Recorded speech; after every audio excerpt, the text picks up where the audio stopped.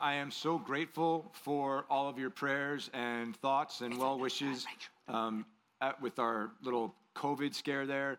Like I said, we got quick tested last week and it came back negative, so that was fantastic, and we really do appreciate the prayers.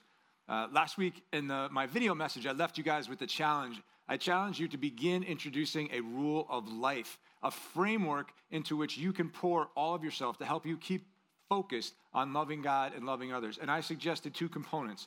The online devotional, which we're all doing. It's not too late to get involved. You can still jump in and get involved there.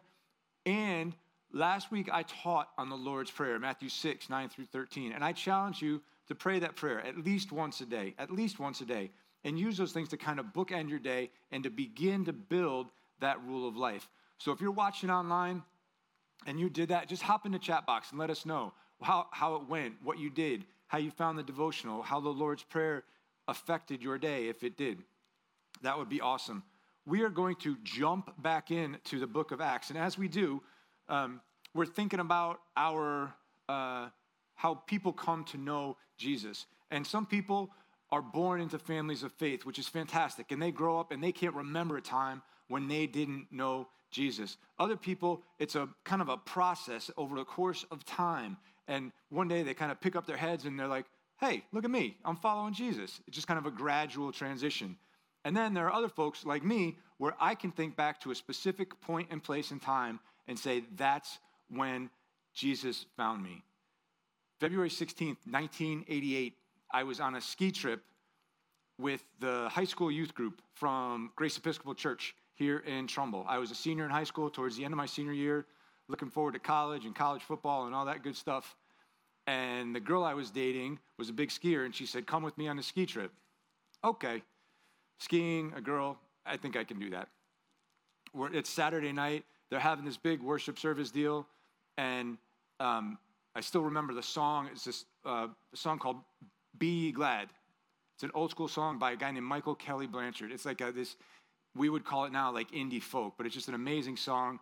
And in that moment, Jesus reached out and he grabbed a hold of my heart, and I became aware of the fact that he was the only thing that was going to cure the ache in my soul, the only thing that was going to fill the hole in my heart. And as they passed around these little slips of paper with these 3 check boxes, one of them was, I want to follow Jesus. So I checked that one, and from that point on, my life has been forever altered. Who would have thought a weekend of skiing and chasing after a girl would be a life-altering encounter with Jesus Christ?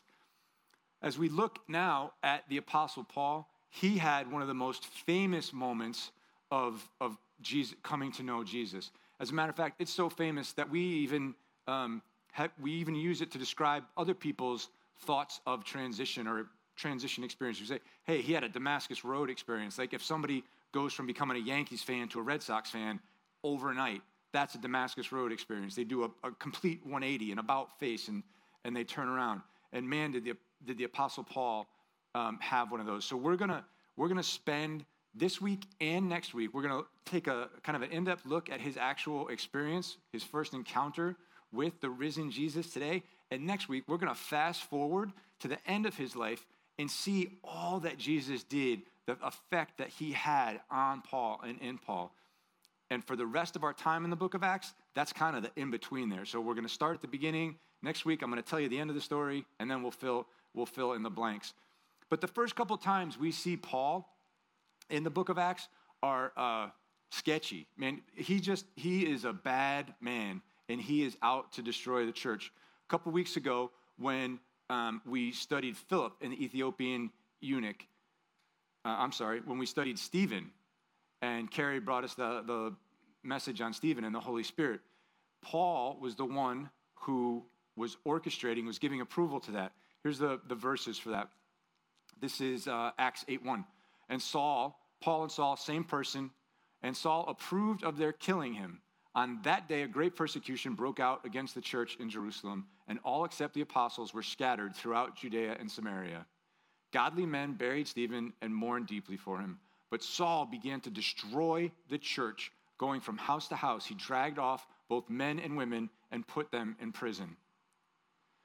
So now we jump ahead to the very first verses of chapter 9. This is after Stephen's stoning and the church is scattered, and it's talking about the disciples going everywhere except the apostles staying in Jerusalem. While that's happening, meanwhile, Saul was still breathing out murderous threats against the Lord's disciples. He went to the high priest and asked for letters to the synagogues in Damascus, so that if he found any there who belonged to the way, whether men or women, he might take them as prisoners to Jerusalem.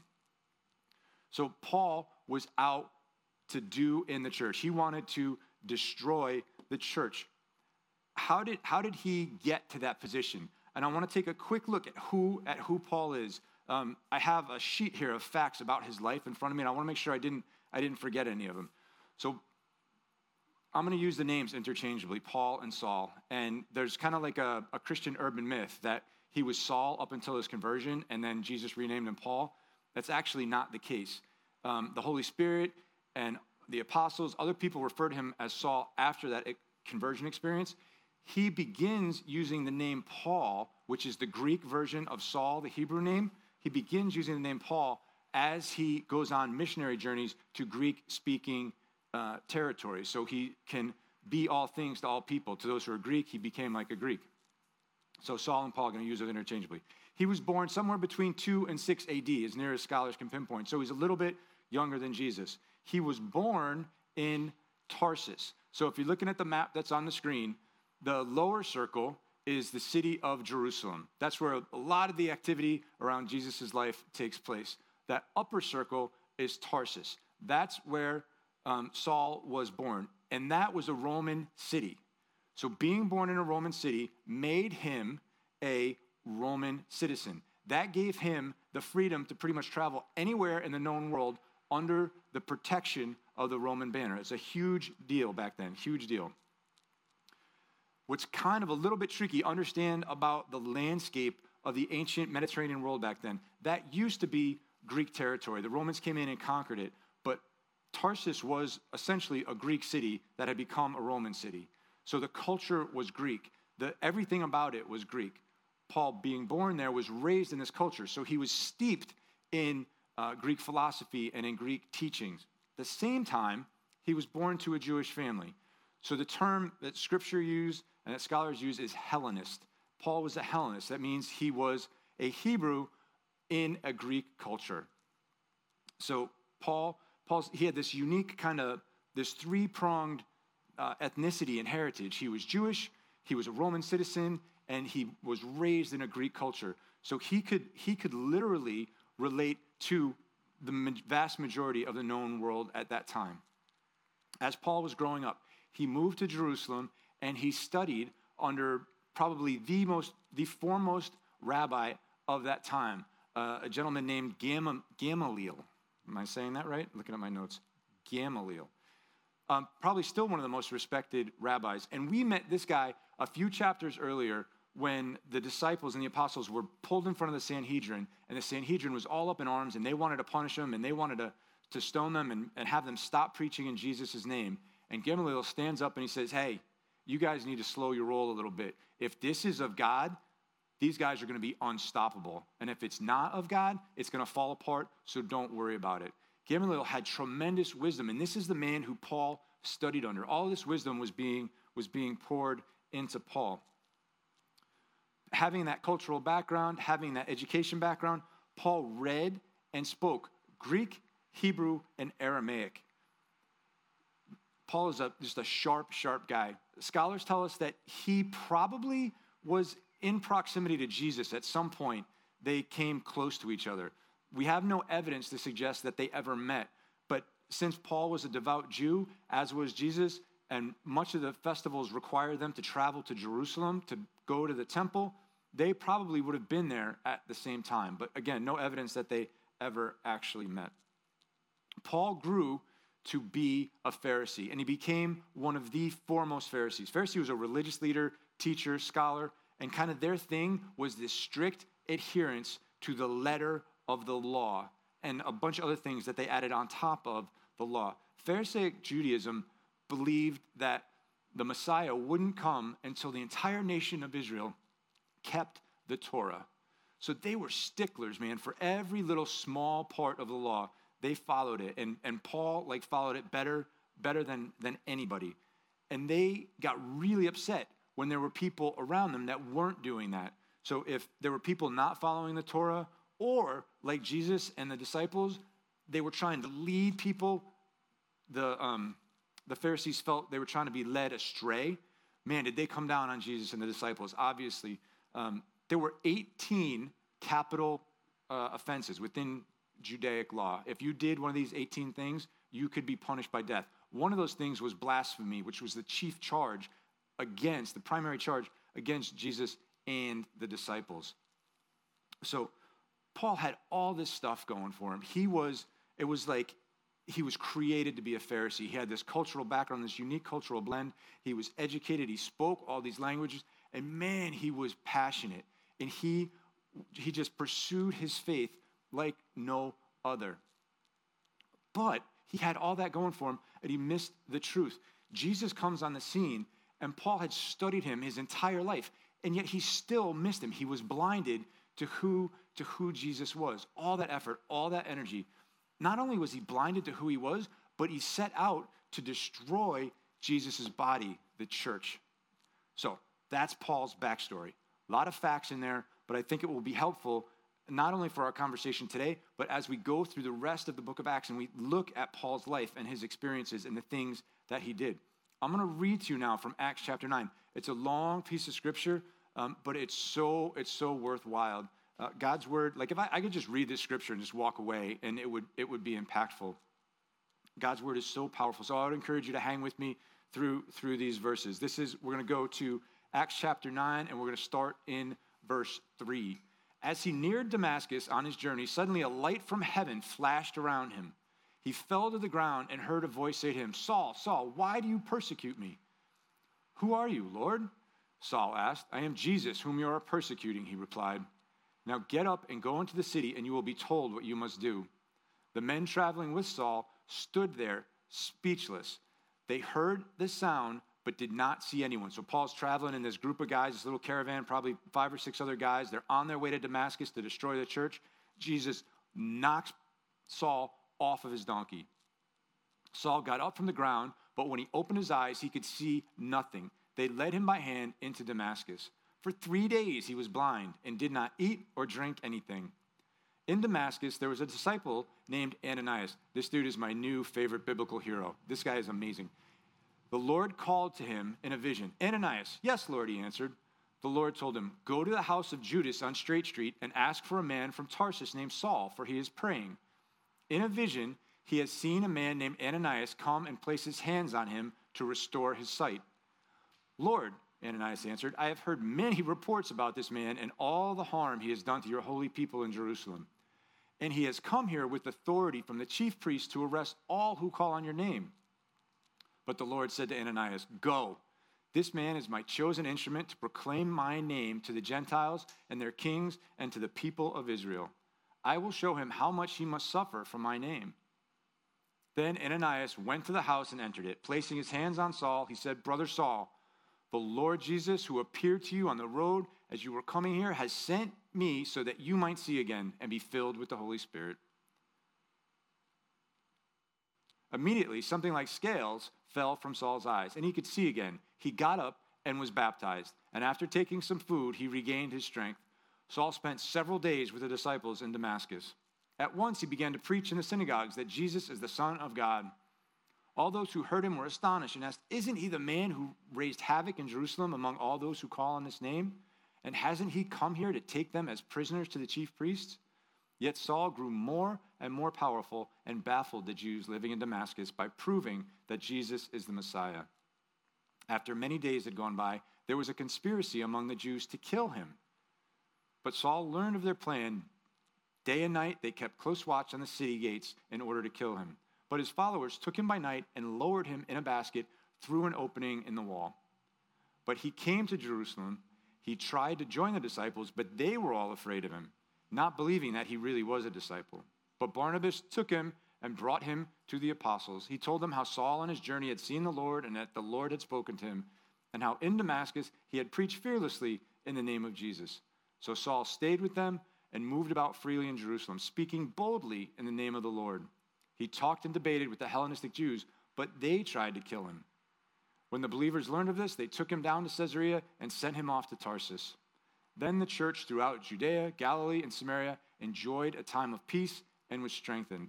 Living in the fear of the Lord and encouraged by the Holy Spirit, it increased in numbers. Man, there is so much that we could talk about in this passage. We could look at the amazing transformation that Paul went through that was baffling and confused everybody. We could look at the death threats that were levied against him. People were trying to kill him, but that didn't stop him from preaching the world boldly in a culture that was hostile to the gospel. We could talk about how he proved that Jesus was the Messiah. This one is so cool to me because he only had two tools at his disposal. He had his story, which was pretty amazing, his personal experience with Jesus on the road to Damascus, and he had the Old Testament.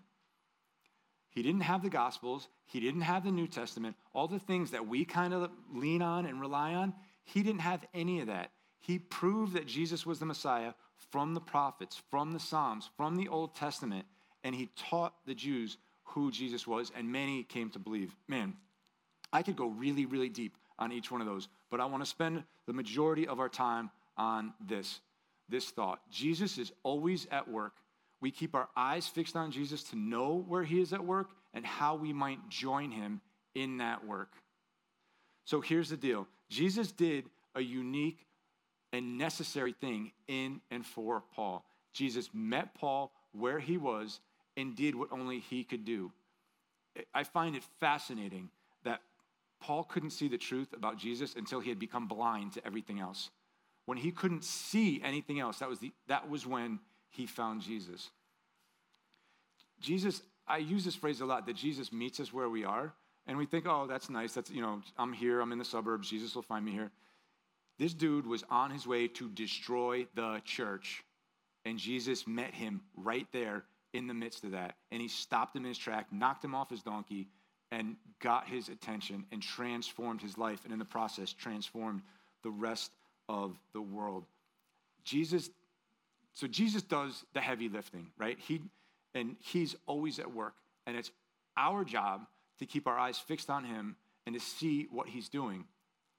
As we look at Paul's story here, we see that at this point, Jesus drew other people into Paul's story. First is Ananias, my new hero that I mentioned. So think about this, right? God says to Ananias, "Hey, Ananias, I want you to go to Saul." I'm good, God. You got this one. You take care of it. Saul was on his way to arrest people like Ananias and have him put in jail and possibly put to death. But here's the beautiful thing. Ananias was reluctant, but he went. Jesus can work with the reluctant follower. Jesus can work with the reluctant follower. He still went. And what are the things that Ananias did? So he got to Paul and he called him brother. He welcomed him into the family. Jesus said, Paul is with us now, and that was enough for Ananias. And he welcomed him with open arms, and he took care of him. And then he healed him. He put his hands on him, and he healed him. Through the power of the Holy Spirit, he made Paul see again. Now, I would say that this is the exception, right? That God is going to call us into work with him, and there are very few of us who are going to get to participate in this supernatural kind of experience. But the bottom line is, if Ananias didn't go when Jesus said go, it never would have happened, right? He had to go. He had to make himself available. When we make ourselves available to the work of the Holy Spirit and then follow him, and again, let him do the heavy lifting. And so he's there, and then he baptizes Saul. It says he was recovered his sight, and he was immediately baptized. How cool is that? Like immediately, this guy who was out to destroy the church makes a public declaration. Baptism is a symbolic yet important public declaration, a public identification with the death and resurrection of Jesus. And that's what Paul did. In that moment, he's like, that's who I am. That's what I'm about. That's what I want to be about for the rest of my life. A couple weeks ago, we looked at the story. I accidentally mentioned Philip and the Ethiopian eunuch. Now I mean it.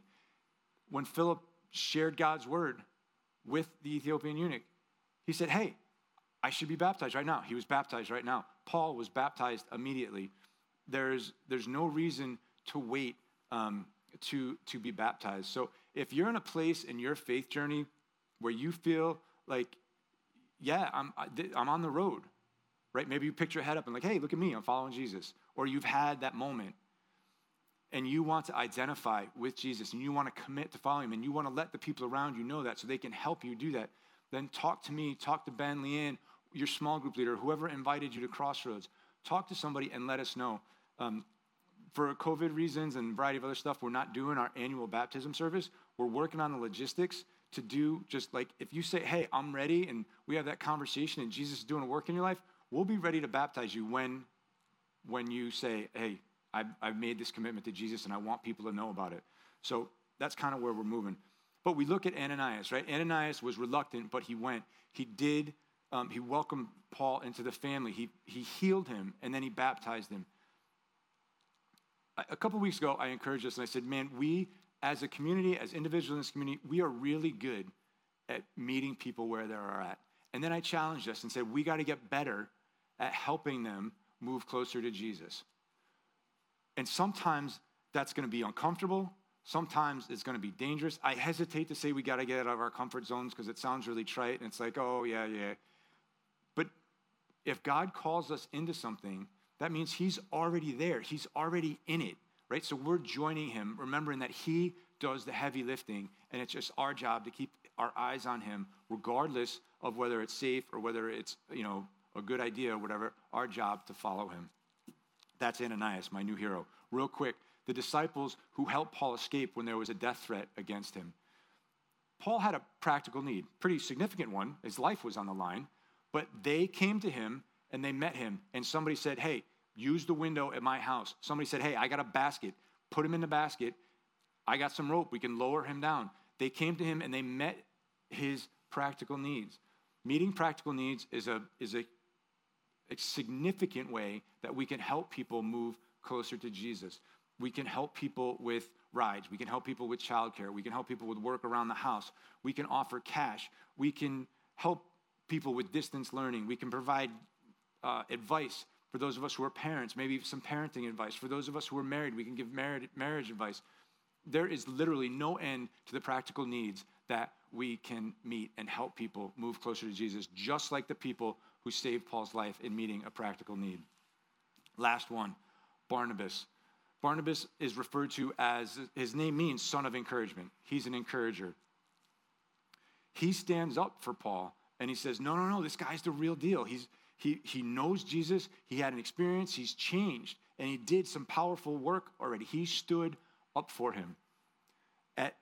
At some point in all of our lives, we're going to need somebody to stand up for us. Maybe because we're declaring a hard truth and we need somebody to stand with us to do that. Maybe we've made a mistake and we've screwed up.